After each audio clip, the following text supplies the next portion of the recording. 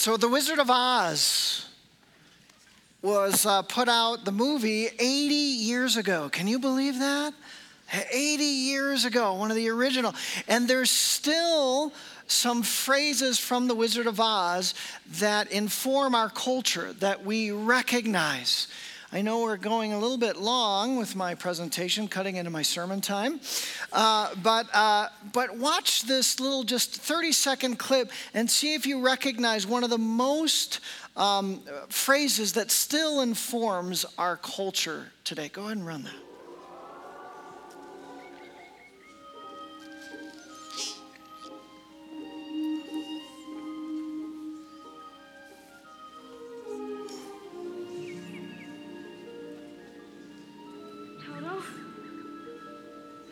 We're not in Kansas anymore.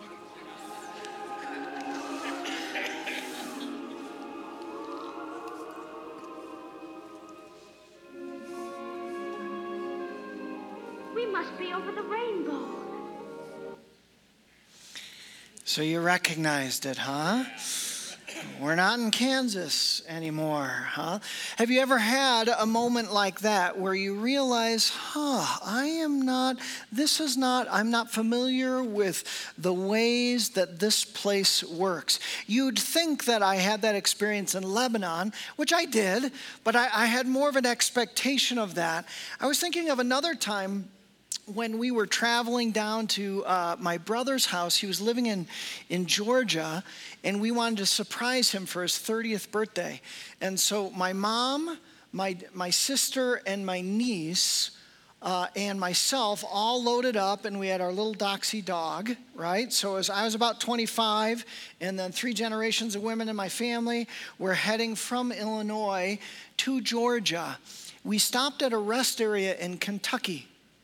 And I went to put the car, it was a Mercury Sable, still remember, in reverse, and the transmission wouldn't connect. And my mom was like, Eric, stop joking around, put it in reverse. I'm like, Mom, it is not working. So we were stuck in Kentucky. So we got towed to a hotel. I still remember this motel, Sleepy Hollow. There were no phones in the rooms, and this is before cell phones, right? And I don't think the sheets had ever been changed since the beginning.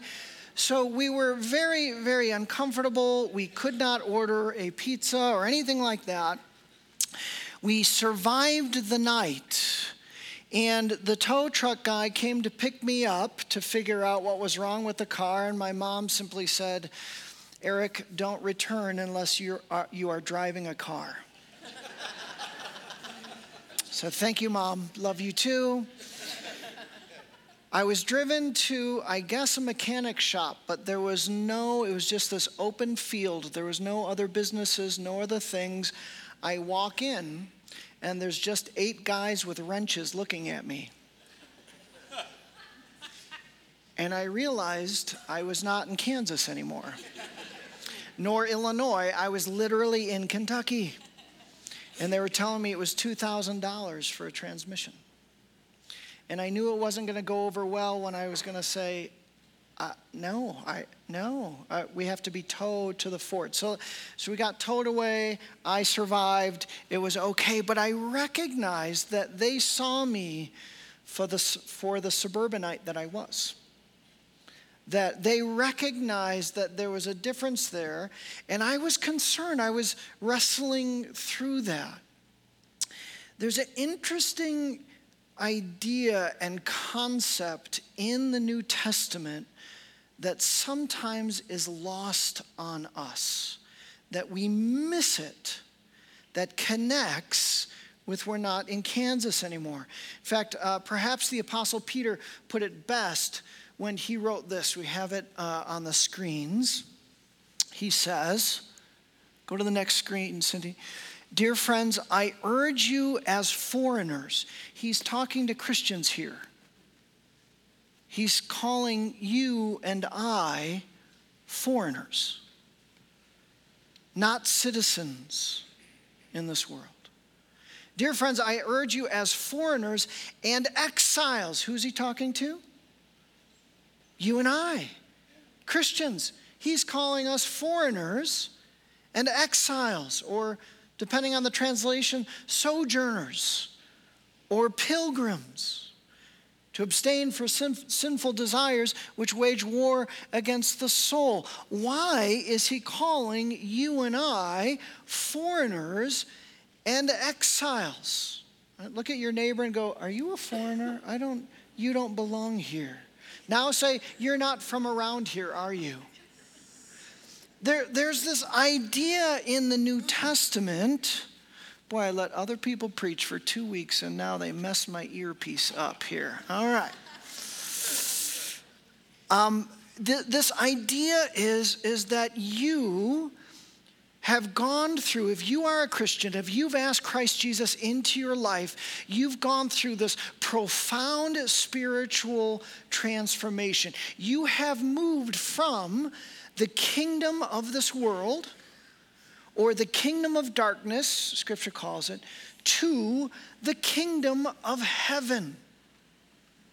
That you have become a citizen of a different kingdom, of a different nation or space, that you now have become a foreigner to the world. It doesn't matter whether you live in Lebanon or Iran or England or the United States, that you now have transferred and become a foreigner, a non-citizen, a pilgrim in this world, and your citizenship is now in heaven.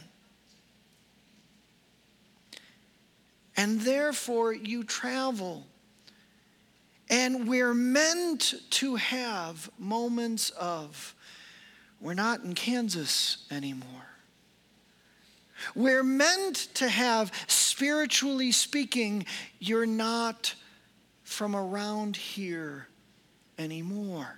That's meant to be the Christian life that Christ died for you to have, is that you would therefore have your citizenship, your allegiance, your values, your ways, your perspectives, how you see the world are informed from where you're from, and now you're from heaven. And you're not from earth anymore. And the ways in which you live, the rhythms of your life, the words that you speak are derived from your home country, which is the kingdom of heaven. The last several weeks we've been walking through the beautiful prayer, the high priestly prayer of Jesus, in verse 17, chapter 17 of the Gospel of John. Would you turn with me there if you've brought your Bibles? If not, there are some Bibles located in the seats in front of you or below you.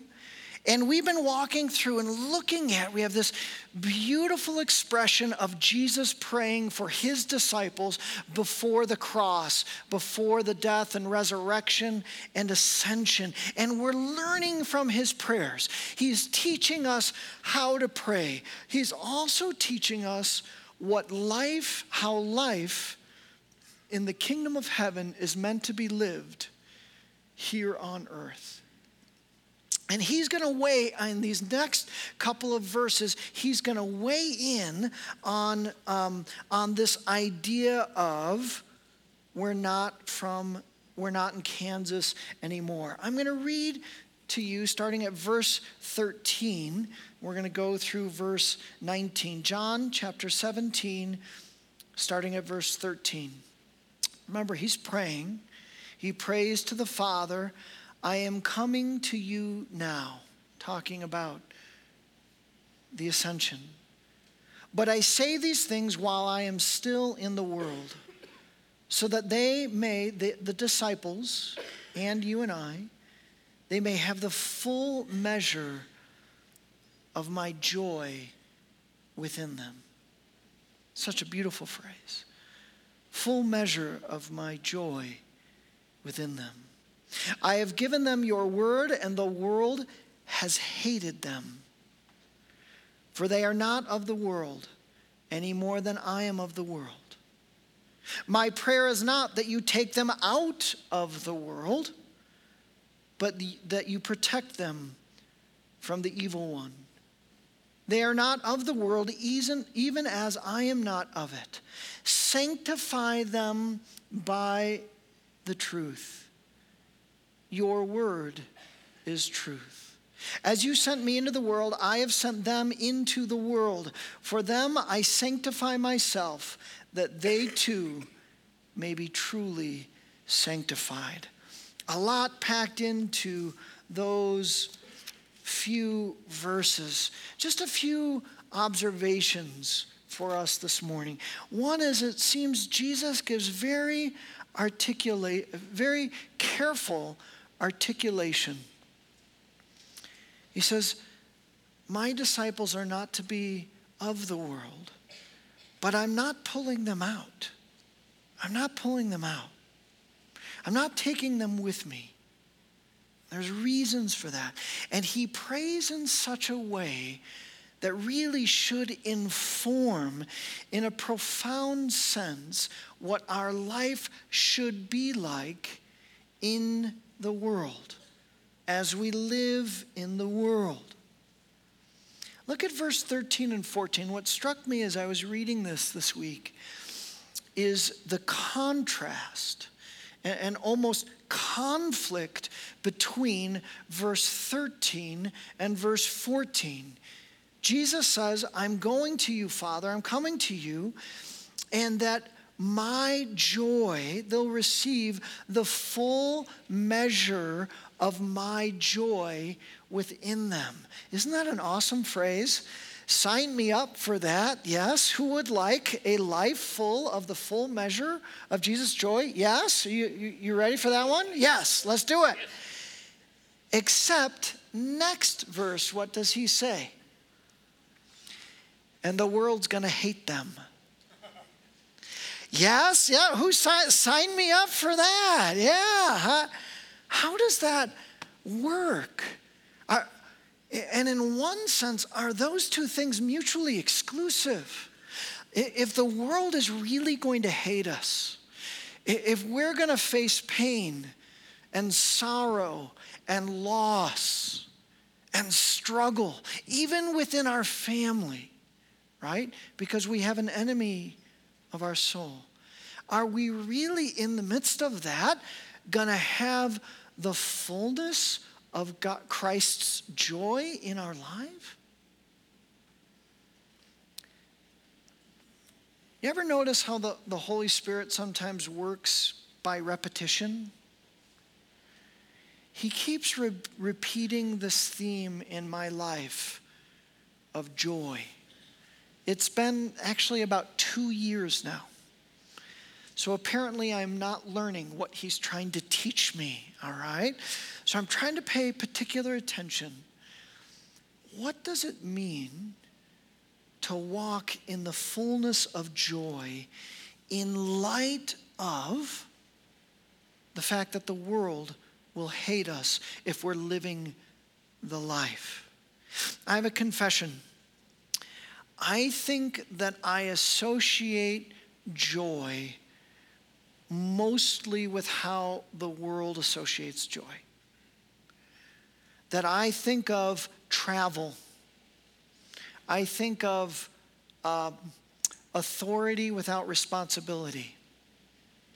I think of wealth. I think of family times, but good times. None of the hard, difficult times, but good times, right? And I associate that idea with joy. Do you understand what I'm saying to you? I want to suggest that most of us, when we think of joy, we think of those circumstances, right? And we long for more of that. Who doesn't long for more of those things? More wealth and more travel, more freedom, more of those things. And yet that can't be what Christ means by joy if he realizes that simultaneously the world is going to hate us. So what does he mean? How does he resolve? How can we experience a full measure of joy? I would say the Gospel of John builds up this idea of joy. And if you look at a little bit earlier in the Gospel of John, Jesus talks about joy in John 15, 10, 11. He says this, if you keep my commands, you will remain in my love. Hear how relational this is. Just as I have kept my Father's commands and remain in his love, I have told you this so that my joy may be in you and that your joy may be complete. This seemed to be a theme that Jesus really liked. What he's saying is joy that I'm talking about is the kingdom of heaven joy that lies within, that is about relationship and is about intimacy with me and the Father.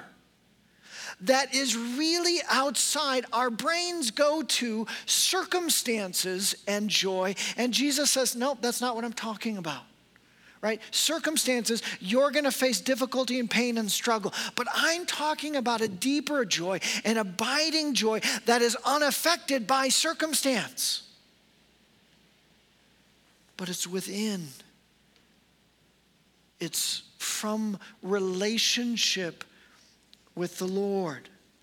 The best analogy I could think of is, some of you know I have a very, very good longtime friend who's in a federal penitentiary. And me and another friend have gone to visit her several times. 3 times, actually. And the last time we were there, again, we're in this another state, West Virginia, and we're in this federal penitentiary, and you know, the prisoners are wearing, you know, orange jumpsuits, and you've got guards, and had to empty your pockets and do all the drill you can imagine.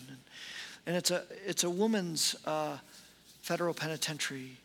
And you've got these women in orange jumpsuits and their moms and their grandmas. They're, a lot of them doctors and lawyers and physicians. And they're, a lot of them white-collar crime. And so sad to see the grandkids and the children that are coming and only getting these few days or hours with their mom or grandma. So it's a sad scene. It's not at all a joy-filled place, right? My friend and I, who've been close friends for our whole lives, we're there, and we got to spend a day and a half with the friend, and we played some cards, and we told some old stories, and we talked, and we talked and talked, and we laughed, and we laughed, and we laughed. And it was right in the midst of this, probably the hardest thing that my friend has ever been through, just being valiant. And yet, right in the midst of that was this joy, was this laughter, was literally tears of joy when we came and when we left. That's true joy. That's joy that can take place regardless of how joyless the circumstance and the environment is. And incredibly, Jesus is saying, I am giving you a life that gets to express the full measure of my joy. You see, when we place joy on circumstance, then just about anything in this world can rob us of our joy. Correct? Yes? But when we place joy in relationship with the Lord, in talking with the Lord, in journeying with the Lord, in praying and in sharing our lives with the Lord and with others, when that joy is rooted in relationship, then what can steal our joy? I want to suggest nothing. Right? That's right there. And Jesus is wanting us to live that joy, regardless of the outward circumstance. One other reference in the Gospel of John, John 16, he's building up, which is just a neat part of the joy. Until now, you have not asked for anything in my name, Jesus said. Ask and you will receive, and your joy will be complete. I think he's talking about not only the joy of relationship, but also the joy of provision, that it gives our Heavenly Father delight in providing for us. And there's different times in life that we get to say, wow, my dad loves me. He just gave me this to live and to walk and to journey. Now let's talk about the other side of that contrast. That Jesus says, you'll walk, you can walk in the full measure of my joy, which I'm longing to do. He's teaching me to do that. But also he said, the world will hate us. So how do we respond to this idea that we have an enemy of our soul? He promises, one, that the Father will protect us, that he's got us. I was asking the question with the reality, what should we do in the understanding that the world will hate us? I want to suggest two things. You heard this word is being used a lot in our culture today, mindfulness. In fact, there's a book that's just out, being mindful of different things. Our physicians and doctors say you need to be mindful of your body, right? If you're coughing, if you're hurting, you need to come in and be don't blow that off, right? Just be mindful of what's going on. I think that we need to be mindful of the spiritual reality that is around us. And we need to be mindful that Scripture says that just because it's spiritual doesn't make it good. Yes? That there is an evil spiritual reality in our midst. I think that the American church can be lulled asleep by dismissing or not giving any credence to that we have an enemy of our soul, that he has cohorts that is seeking to disrupt God's kingdom work in this world. And if we are pressing into the lives that he died for us to have, then he is going to scheme. He's going to plot. He's going to attack. He's going to set traps. We see it almost weekly, don't we? Within his church. Again, the Apostle Peter says this. He's talking about the enemy, the devil, and he says, be self-controlled and alert. Be awake, be watchful, be mindful. Your enemy, the devil, prowls around like a roaring lion looking for someone to devour. Resist him, standing firm in the faith. He's saying, watch out for this. Our Lord has told us that the world will attack, that evil will attack. The Christian life is not meant to be peaches and cream, peaches and cream. The Christian life will face hardship and difficulty and pain. And I want to suggest, the more mature in your faith you become, the more that you're doing for the kingdom of God, the greater the attack will be. The greater the schemes of the enemy will be. And yet the Lord says, I'm not going to pull you out. I'll protect you. I'll provide for you.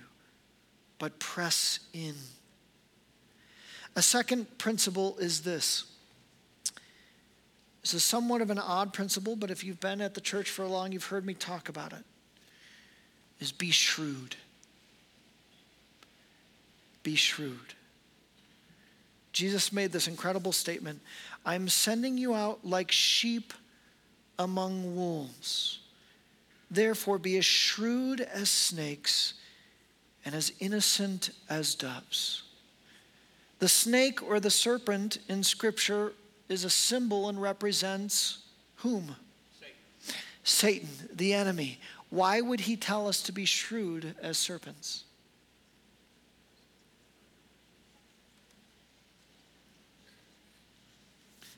Isn't that a good one? What he's saying is, you're going to be living among serpents. This world, when he says shrewd, he's not talking about sinning in any way. He's not talking about moral compromise. He is talking about piercing wisdom. And he said, you're going to be dealing with people in this world that don't share the same values of the kingdom of heaven that you do, that they don't share the idea of justice and integrity and fairness and compassion. In fact, they're going to be out to take from you what they can. He says, so don't live blind to this. Be mindful that the enemy is going to set those plans, that people who are broken and hurt and struggling in sin will seek to take advantage. Don't be naive. Be shrewd. How much do I have to unpack that? Are you with me? Do you see that? You can apply this in many ways.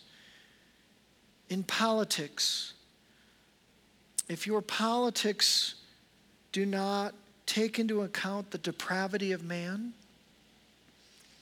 your politics are naive.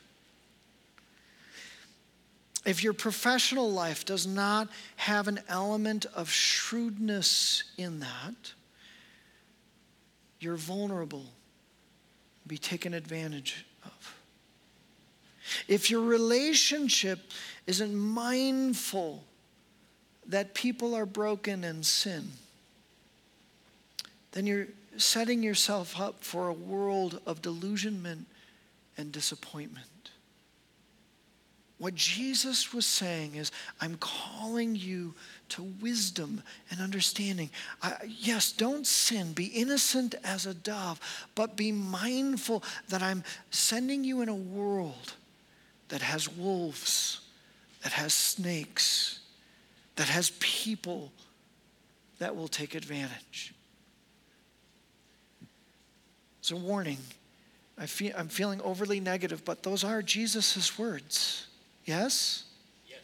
Thank you. Thank you, Mike. All right, one last thing is the repetition of sanctification. Did you notice in those verses he repeats this idea of sanctification oftentimes?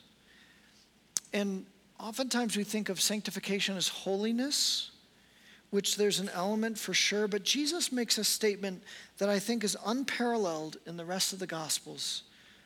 Again, look at verse 19 with me. For them I sanctify myself, that they too may be truly sanctified. Jesus is saying, I'm modeling a sanctified life. There's really two aspects of sanctification I think Jesus is emphasizing in light of this prayer.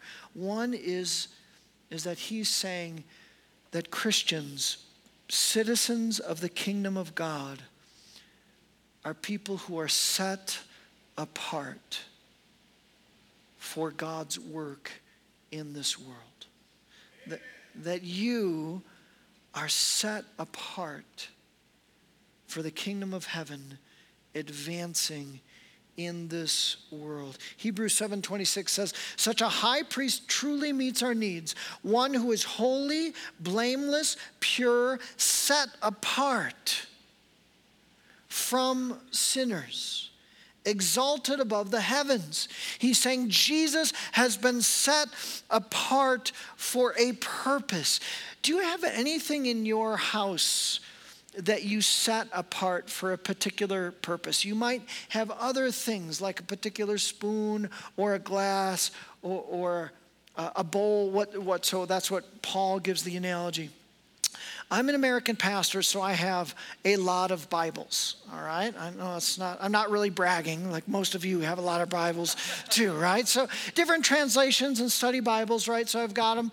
And yet, this one Bible I have set apart because there's margins, and I can write and I can take notes. And so this Bible, of all the Bibles I have in my house, I don't know how many I have, I've set this Bible apart for two reasons. One is I can have my personal times with the Lord and I can take notes. And then two, it's a good preaching Bible. It's not falling apart yet, right? So it stays together here. And so it's set apart. When I went to Lebanon, I also have a travel Bible. Really, I'm not bragging. Everybody has travel, all right? And yet, I didn't want to take my travel Bible because I was going to spend time with the Lord in Lebanon and I was going to preach. What Jesus is saying is that you, of all the people in the world, you have been set apart for a kingdom purpose. Right? I can't tell you what your purpose is. It's within the kingdom of God, but that's part of the journey. That's part of being a pilgrim in the kingdom of heaven, is we're journeying saying, Lord, if you've prepared me, if I have a role to play in your kingdom, what have you set me apart for? It could be a people group. It could be a cause.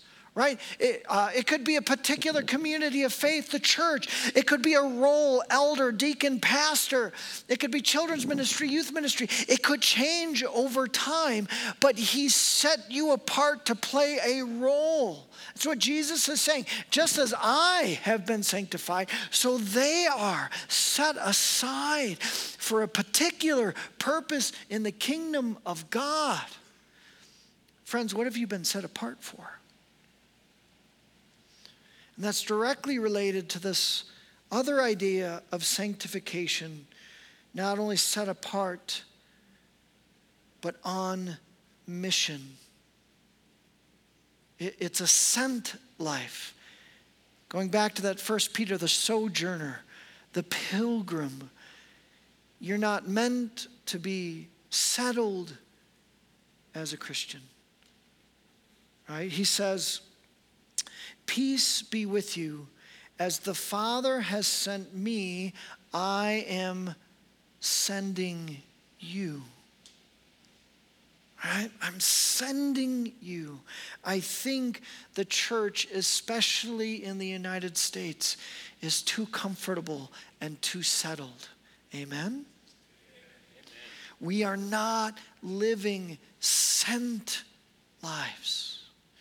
We're not living lives on mission. One of the beautiful things about Pastor Gabby, some of you would know this about him because you've heard him. Pastor Gabby is sent to the Lebanese people. Here's the interesting thing. He's from Lebanon. He is Lebanese, but he's been sent to minister to those people. He is a missionary in his own country, right? Shouldn't that be us? Whether it's here, right here in the in our neighborhoods, in our workplaces, in our relationships, we are meant to have this idea of mission. Whether it's meeting new people, whether it's connecting.